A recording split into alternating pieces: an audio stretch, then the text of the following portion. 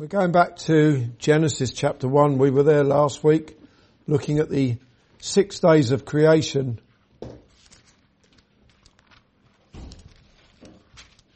Genesis chapter 1. We're going to consider male and female created he them. Male and female created he them. Look at our verses, chapter 1, verse 27 and 28.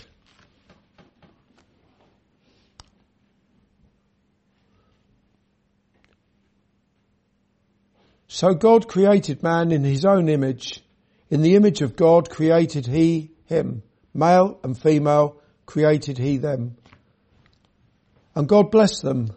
And God said unto them, Be fruitful and multiply and replenish the earth and subdue it and have dominion over the fish of the sea and over the fowl of the air and over every living thing that moveth upon the earth. Last week when we were looking at Genesis chapter 1, we saw that God made everything. God made outer space, he made the sky, the earth, and everything in them in just 6 literal days. And on the 7th day, God rested from his creative handiwork. The fact is restated in the 4th commandment, where it is given as the pattern for all of us to follow.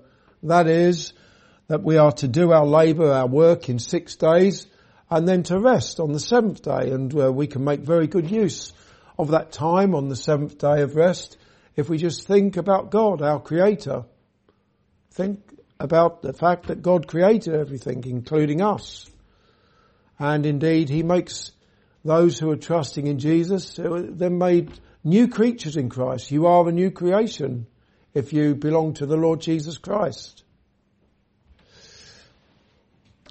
With 6 literal days of creation in mind, we saw that the evolution of animals and vegetation over a period of millions of years, billions of years, depends how many zeros you want to stick on that number. It's nothing more than a lie that is being actively promoted and taught as fact in our academic institutions. The truth of the matter is that Genesis chapter 1, verses 11 and 12, those verses teach that all the different kinds of vegetation were made on the 3rd day of creation. We also saw that all the different types of birds of the air and sea creatures were made on the 5th day according to their kind, and land animals were made on the 6th day according to their kind. That according to their kind is so important to understand and appreciate. It doesn't mean every single species. Every kind of animal, God made them when he made them in that 6 days of creation. Last of all, we saw that God made man in his image on the 6th day. We saw that amongst other things, being made in the image of God includes having knowledge of God, and it involves having a holiness and a righteousness of God. To be more precise, to have the righteousness that comes through faith in the Lord Jesus Christ. Today we shall again look at Genesis chapter 1 verse 27, where we see it is written, So God created man in his own image. In the image of God created he them, male and female created he them. First of all, God made man male and female. There are verses in the Bible that take quite some explaining. That's probably down to us being slow to understand. Everything about us is tainted with sin, and that includes our ability to understand things, especially God's truth. You know, we can read the same verses over many years, and I speak for myself here. It takes a long while before the penny really drops at times, and I understand it. It's not that God's not clear, it's just that I'm just slow to understand. Simple as that. But there are verses in the Bible, they really don't take any explaining. When we looked at what it means to be made in the image of God. Last week, we turned over to the New Testament, to Paul's letter to the Ephesians and Colossians, to help us in our understanding of what it means to be made in the image of God. And it was through looking at Paul's writings that we could see that it had something to do with knowledge of God, holiness and righteousness. But what we're looking at today, I would say it's self-explanatory, even for me, and perhaps even for you as well. Let's have a look at it again. Verse 27. So God created man in his own image. In the image of God created he him. And it's the last bit here in verse 27. Male and female created he them. Male and female created he them. Do I have to start turning to other pages of the Bible to help us in our understanding? I don't think so. God made man on the sixth day. He made man male and female. Something we all understand. The details of the very first male and female that God made are given to us in Genesis chapter 2. Concerning the first male, Adam, look at chapter 2 verse 7. And the Lord God formed man of the dust of the earth and breathed into his nostrils the breath of life, and man became a living soul. And concerning the first female, Eve, we'll have a look at chapter 2 verse 21 to 23.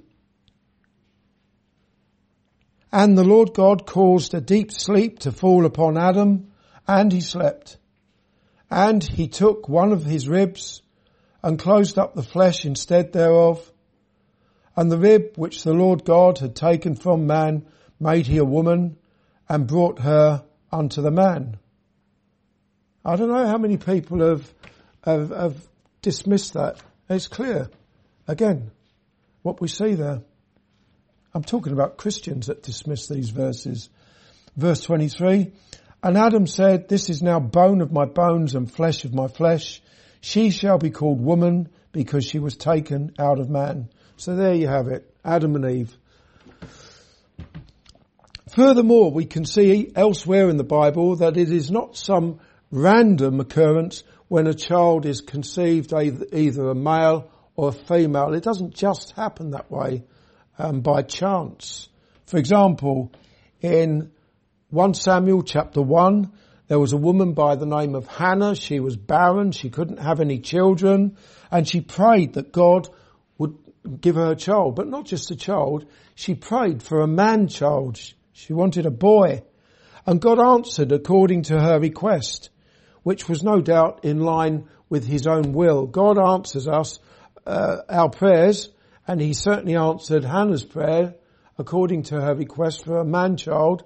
But God, first and foremost, God answers prayers according to his own will and good pleasure. And Hannah gave birth to a son and called his name Samuel, meaning asked of God. So there you go. God gave Hannah a baby boy. What you can be sure of is that right from the very beginning, God made people male and female according to his will. When a child that is conceived is male, it is because God has ordained it that way. Similarly, when a child that is conceived is a girl, again, it is because God has ordained it that way. It is God's decree. More broadly, the ratio of males to females at conception is about even, which kind of makes sense, doesn't it? That it's about even. You can understand why God would ordain it that way. However, the ratio for births is different. Not conception, but births. It's not about even there. And one good reason for that is because there are an estimated 73 million unborn babies murdered each year globally through abortion. And particularly females being aborted in some countries and cultures. So that messes everything up. We have males and females conceived in roughly even numbers, and then of course we have this horrible thing called abortion or child murder, and everything gets mucked up there. In the prophecy of Isaiah in chapter 7 and verse 14, it is written, "Therefore the Lord himself shall give you a sign. Behold, a virgin shall conceive and bear a son, and shall call his name Emmanuel." And sure enough, in fulfillment of that prophecy, the Son of God came into the world, miraculously conceived, and born a male child and not born a female. The Son of God came into this world, born of a virgin, and his name is called Emmanuel, God with us. The rebellion of sinful man, women and boys is our next consideration. At this point, I want to turn your attention once again to Psalm 2. I'll have to stop doing this. It's becoming repetitive. I just keep on turning to Psalm 2 these days. Psalm 2 was written by King David about 1,000 years before the Lord Jesus Christ came into the world. It describes man's rebellion against God and against his Son. Let me just read to you Psalm 2 verses 1 to 3. David said, "Why do the heathen rage and the people imagine a vain thing? The kings of the earth set themselves, and the rulers take counsel together against the Lord and against his anointed," or against his Christ, saying, "Let us break their bands asunder and cast away their cords from us." We see that rebellion, in the world against God, against our Maker, Almighty God.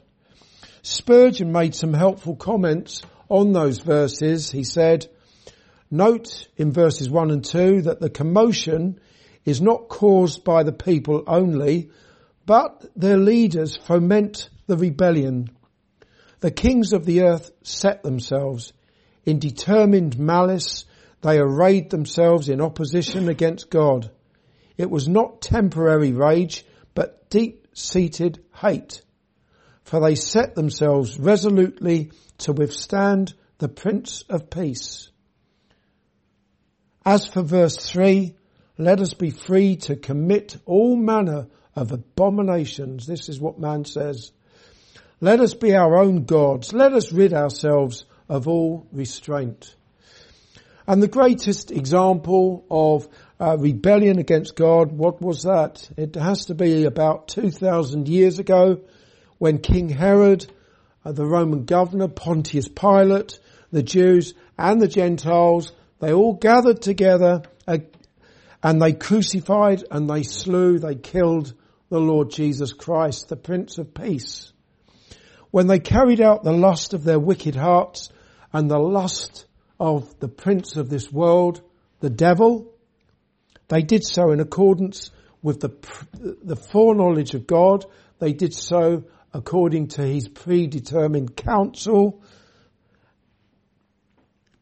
And God laid upon his only begotten Son the iniquity of all who trust in him. And if that includes you, then the Lord Jesus Christ was wounded for your transgressions.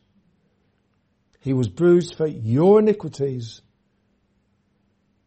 Your iniquities were laid upon him. He bare your sins in his body, and with his stripes you are healed. You are forgiven, not one or two sins, not some of your sins, forgiven all your sins, past, present, and future. And it'll have to be future, because there's no one in here who will not sin again, whether it's in the next minute or the next hour or before the day's gone. You have forgiveness for all of your sins if you're trusting in Jesus. So, but we see the rebellion against God and against his Christ, the Prince of Peace. It's in Psalm 2 there. And that rebellion against God is particularly evident in transgenderism. So that's a word that we've all come across in recent times, isn't it? Transgenderism. People who are transgender identify as female even though they were born male and vice versa. And let's just remind ourselves again, God decrees whether we're conceived and born male or female. That's of course if we're not aborted before being born. But even that, ultimately, I do believe that God is in control of everything. But what I want to bring to your attention here is transgenderism are natural born males pretending or declaring themselves to be females and vice versa. And it was only a couple of days ago, I was reading some news. I don't know how I got onto it. It was probably when I was preparing this actually. We now have a politician in the UK. The UK's first transgender MP in the Conservative Party. I suppose that day had to come, and it has come. And further afield in America, you've got transgender, very senior officers in the military in the United States of America. Again, men pretending to be women, and vice versa. How did that all start? Or how has it come to be what it is today? Barack Obama, whilst holding the most powerful office in the world as the President of the United States of America, encouraged transgenderism when he jointly used his Departments of Justice and Education to declare that all learning institutions that take federal funds from kindergarten through to graduate school must allow students to enjoy the lavatories, locker rooms, showers, other facilities and sports teams that correspond not to their objective genitalia, but to their subjective gender identity, what they identify as. So if a man identifies as a woman, then he must be allowed to enjoy all the facilities that have been set apart for women, for females. With regards to the world of sports, we now have a situation where biological males who have identified as females are competing against, and not just competing against, but trouncing biological females in prestigious sporting events. People who, when they were men, were probably mediocre when they were competing against other men, are trouncing women since identifying as women. For example, William Thomas, who was a mediocre swimmer, male swimmer. He's a biological male, and I've seen a picture of him. He's got shoulders as broad as a bus. He identifies as a woman, and he has adopted the name Leah. Thomas competes in the most prestigious intercollegiate sports competitions in the USA. Now, these are big. The winners of these competitions end up being in future Olympic Games winners. You know, this isn't low-level events. So Leah, as he calls himself, competes in these prestigious intercollegiate sports competitions in America.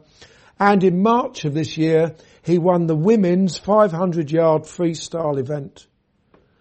The governor of Florida, however, Ron DeSantis, spoke about that event and said, by allowing men to compete in women's sports, the National Collegiate Athletics Association is destroying opportunities for women, making a mockery of its championships and perpetuating a fraud. It's terrible what's going on. God, let's remind ourselves our verse now. Male and female created he them. God made man in his image. Male and female he created them. And what are we doing? We've got men pretending to be women and women being pretending to be men. Just making a mockery of the natural order. Much closer to home, I went into a local high school, that's a giveaway, isn't it? And to my utter astonishment and despair, I noticed a sheet of paper in the colours of the rainbow on the student notice board. Guessing that it had nothing to do with the covenant that God made with Noah after the flood, I had a look and I saw that it was a notice from the school's LGBT association. I didn't realise that those things existed in the high schools. That was a bit of an eye-opener. Perhaps I'm just naive. I'm sure I am. I've since discovered that there is even a push to indoctrinate primary school children that transgender behaviour is normal. It's normal for boys to pretend to be girls and girls to pretend to be boys. For example, there's a book called Can I Tell You About Gender Diversity? And it is described as a definite go-to guide for all schools. It's designed to be distributed at schools, primary schools. It's in that kind of language with those little pictures in it that are easy to understand for primary school children. The book begins with the words, "My name is Kit and I'm 12 years old. I live in a house with my mum and dad and our dog Pickle." So far, so good. When I was born, the doctors told my mum and dad that they had a baby girl. And so for the first few years of my life, that's how my parents raised me. Well, they would do, because the doctor said that they had a girl. This is called being assigned female at birth. I wasn't ever happy that way.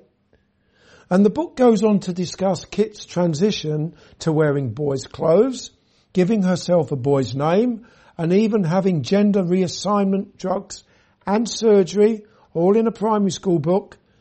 And the surgery, which is nothing other than mutilation of the body. How else can you describe it? It's mutilation. Terrible thing.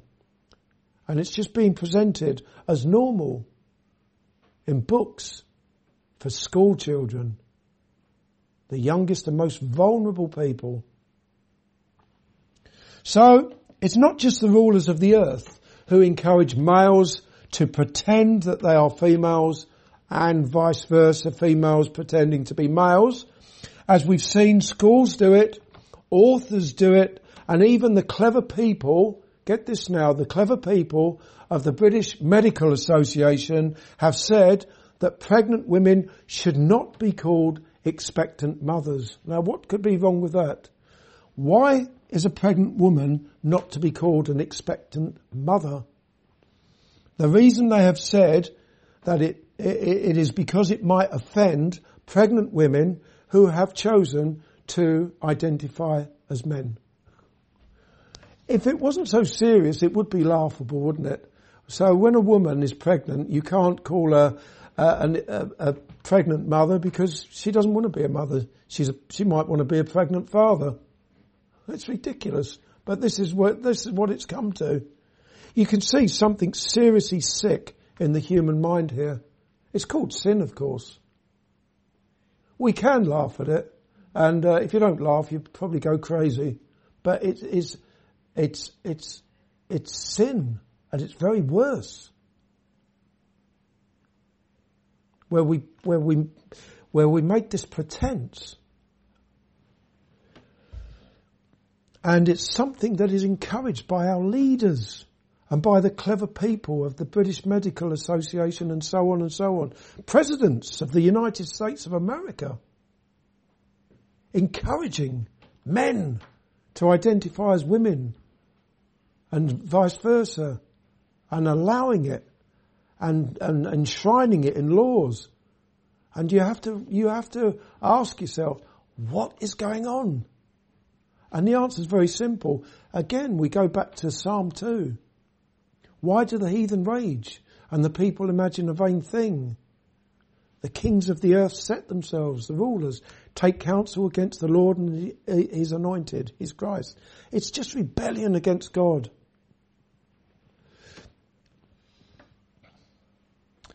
Transgenderism encourages people, even little children, to make their own laws, to define themselves, and to be free to express themselves as they wish. And let me just say that again, because you might think, well, what's wrong with all of that? I will say it again.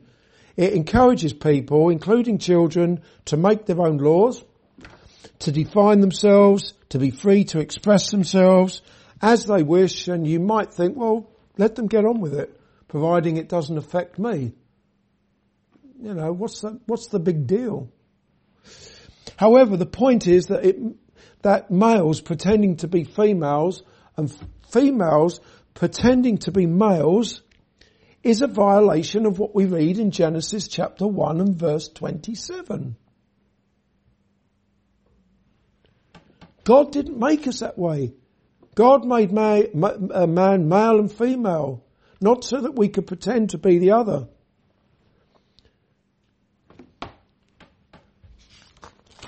We can consider the rebellion against God as seen in homosexuality. I'm sorry I'm bringing these things to you tonight in a way, but they're so topical and we need to realise the extent of what is going on in our world and in our society.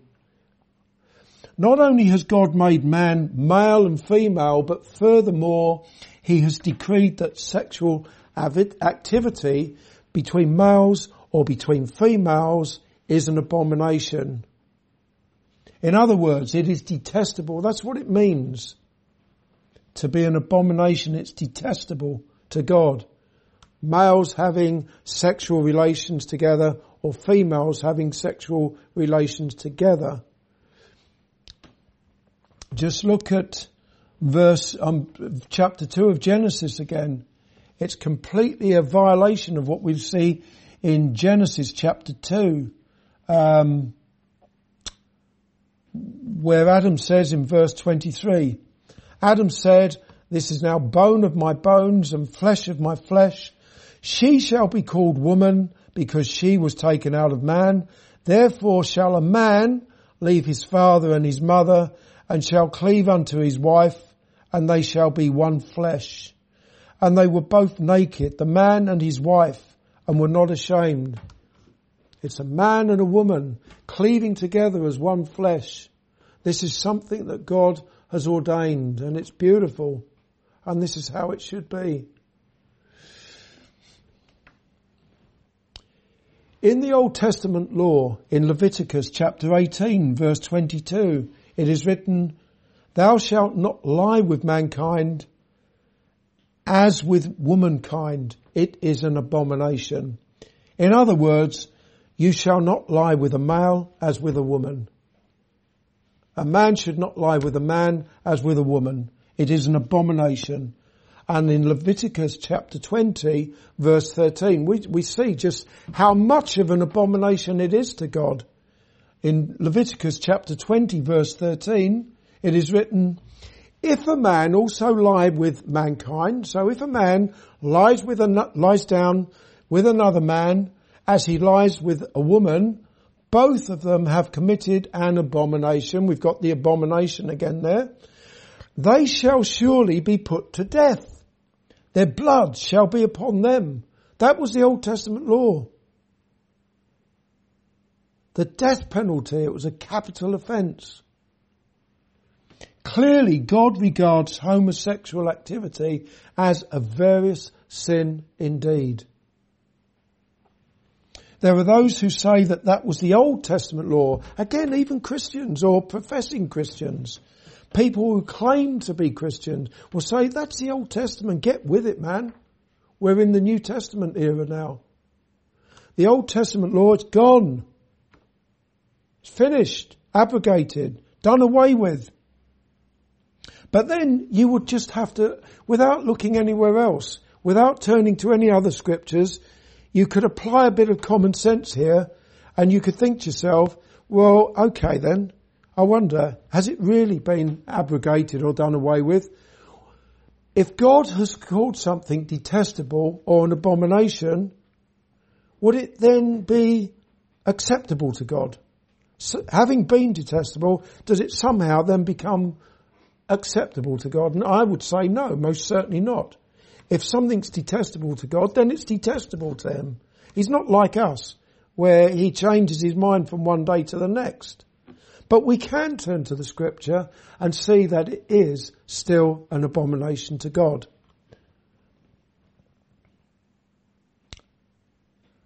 For example, in Romans chapter 1, which I read to you earlier, the Apostle Paul was saying that such wicked behaviour happens, homosexual behaviour happens when men and women deny God and they worship the creature rather than the Creator. When that happens, God gives them over to their vile affections, so that, quoting the Apostle Paul here, the inspired writer of Romans, Paul said, women did change the natural use into that which is against nature. And likewise also the men, leaving the natural use of the woman, burned in their lust towards another, men with men working that which is unseemly. The burning with lust, men for men and women for women, doing that which is unseemly. And this happens in a world where people wave their fists towards heaven, and I say they're not accountable to God. They don't imagine they're accountable to God, or they try and remove God because they don't want to be accountable to God. They break God's bands asunder and cast God's cords away from them, at least for now. And they do that which is unseemly. As transgenderism is being embraced and recognised in ungodly laws that are enacted by our leaders, so too is homosexuality, so much so that the laws of over 30 countries now permit same-sex marriage. It all started with Holland, the Netherlands in 2001, England got on board in 2013, and true to form, the Isle of Man followed suit in 2016. All of that is despite God in the beginning instituting marriage between one man and one woman, and as we saw in Genesis chapter 2 verse 24, therefore shall a man leave his father and his mother and shall cleave unto his wife, and they shall be one flesh. In fact, the only sexual relationship that is acceptable to our Maker, Almighty God, is one that is between a natural born male married to his natural born wife, natural born female, in a marriage relationship, united as one flesh. Last of all, in 1988, a law was passed in Britain. I'm old enough now to remember this. It wasn't such a long time ago, 1988. A law was passed in Britain that prohibited, it banned the promotion of homosexuality, sexuality in schools. Think about how it is now. Think about what I said earlier with the rainbow flag, the LBGT flag on school notice boards, and this filthy book that's being promoted in primary schools about transgenderism. Well, the law was passed in 1988 banning the promotion of homosexuality in state schools. It said that a local authority shall not intentionally promote homosexuality or publish material with the intention of promoting homosexuality, or promote the teaching in any maintained school of the acceptability of homosexuality as a pretended family relationship. Just wasn't allowed.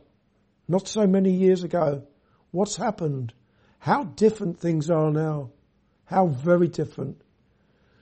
And we now live in an age where a male can just, you can be a female tomorrow and perhaps decide to be a male the day after that, and changes as the weather changes.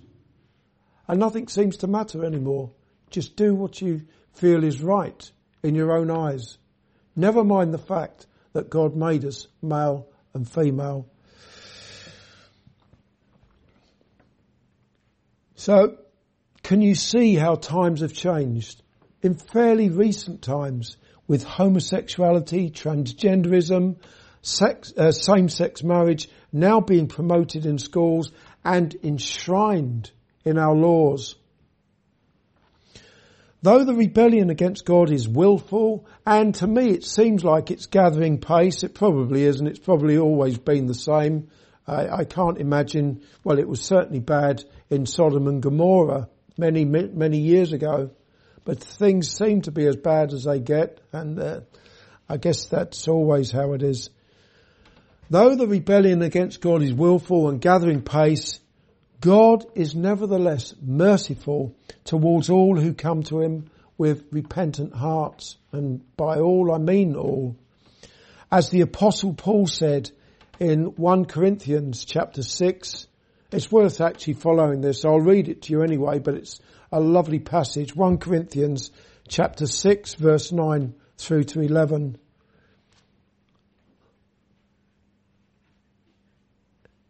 It's a passage that we can all take great comfort from. We can be warned. It's a very sobering passage, but there are words of great comfort in there as well. 1 Corinthians chapter 6, verse 9 through to 11. Paul says, "Know ye not that the unrighteous shall not inherit the kingdom of God? Be not deceived. Neither fornicators, nor idolaters, nor adulterers, nor effeminate, nor abusers of themselves with mankind." The effeminate and the abusers of themselves with mankind, they're the homosexual offenders, okay? So you've got that list of people, including homosexual offenders, nor thieves, nor covetous, nor drunkards, nor revilers, nor extortioners, shall inherit the kingdom of God. They shall not inherit the kingdom of God. Paul could not be clearer. And such were some of you, Paul says to the Corinthians. But ye are washed, but ye are sanctified, but ye are justified in the name of the Lord Jesus and by the Spirit of our God. Isn't that wonderful? Such were some of you. You were on that list. One of these things applied to you, and your name's there. But ye are justified in the name of the Lord Jesus Christ, washed in his blood, sanctified, made holy by the grace of God. So in that list of sins, you've got the effeminate and abusers of themselves with mankind, the homosexuals, offenders, and the message for them is precisely the same as the message for drunkards and thieves and covetous. And I'm sure that list wasn't exhaustive. You could add various other things to that list. Horrible sins. Such were some of you, but ye are sanctified, ye are justified in the name of the Lord Jesus and by the Spirit of our God.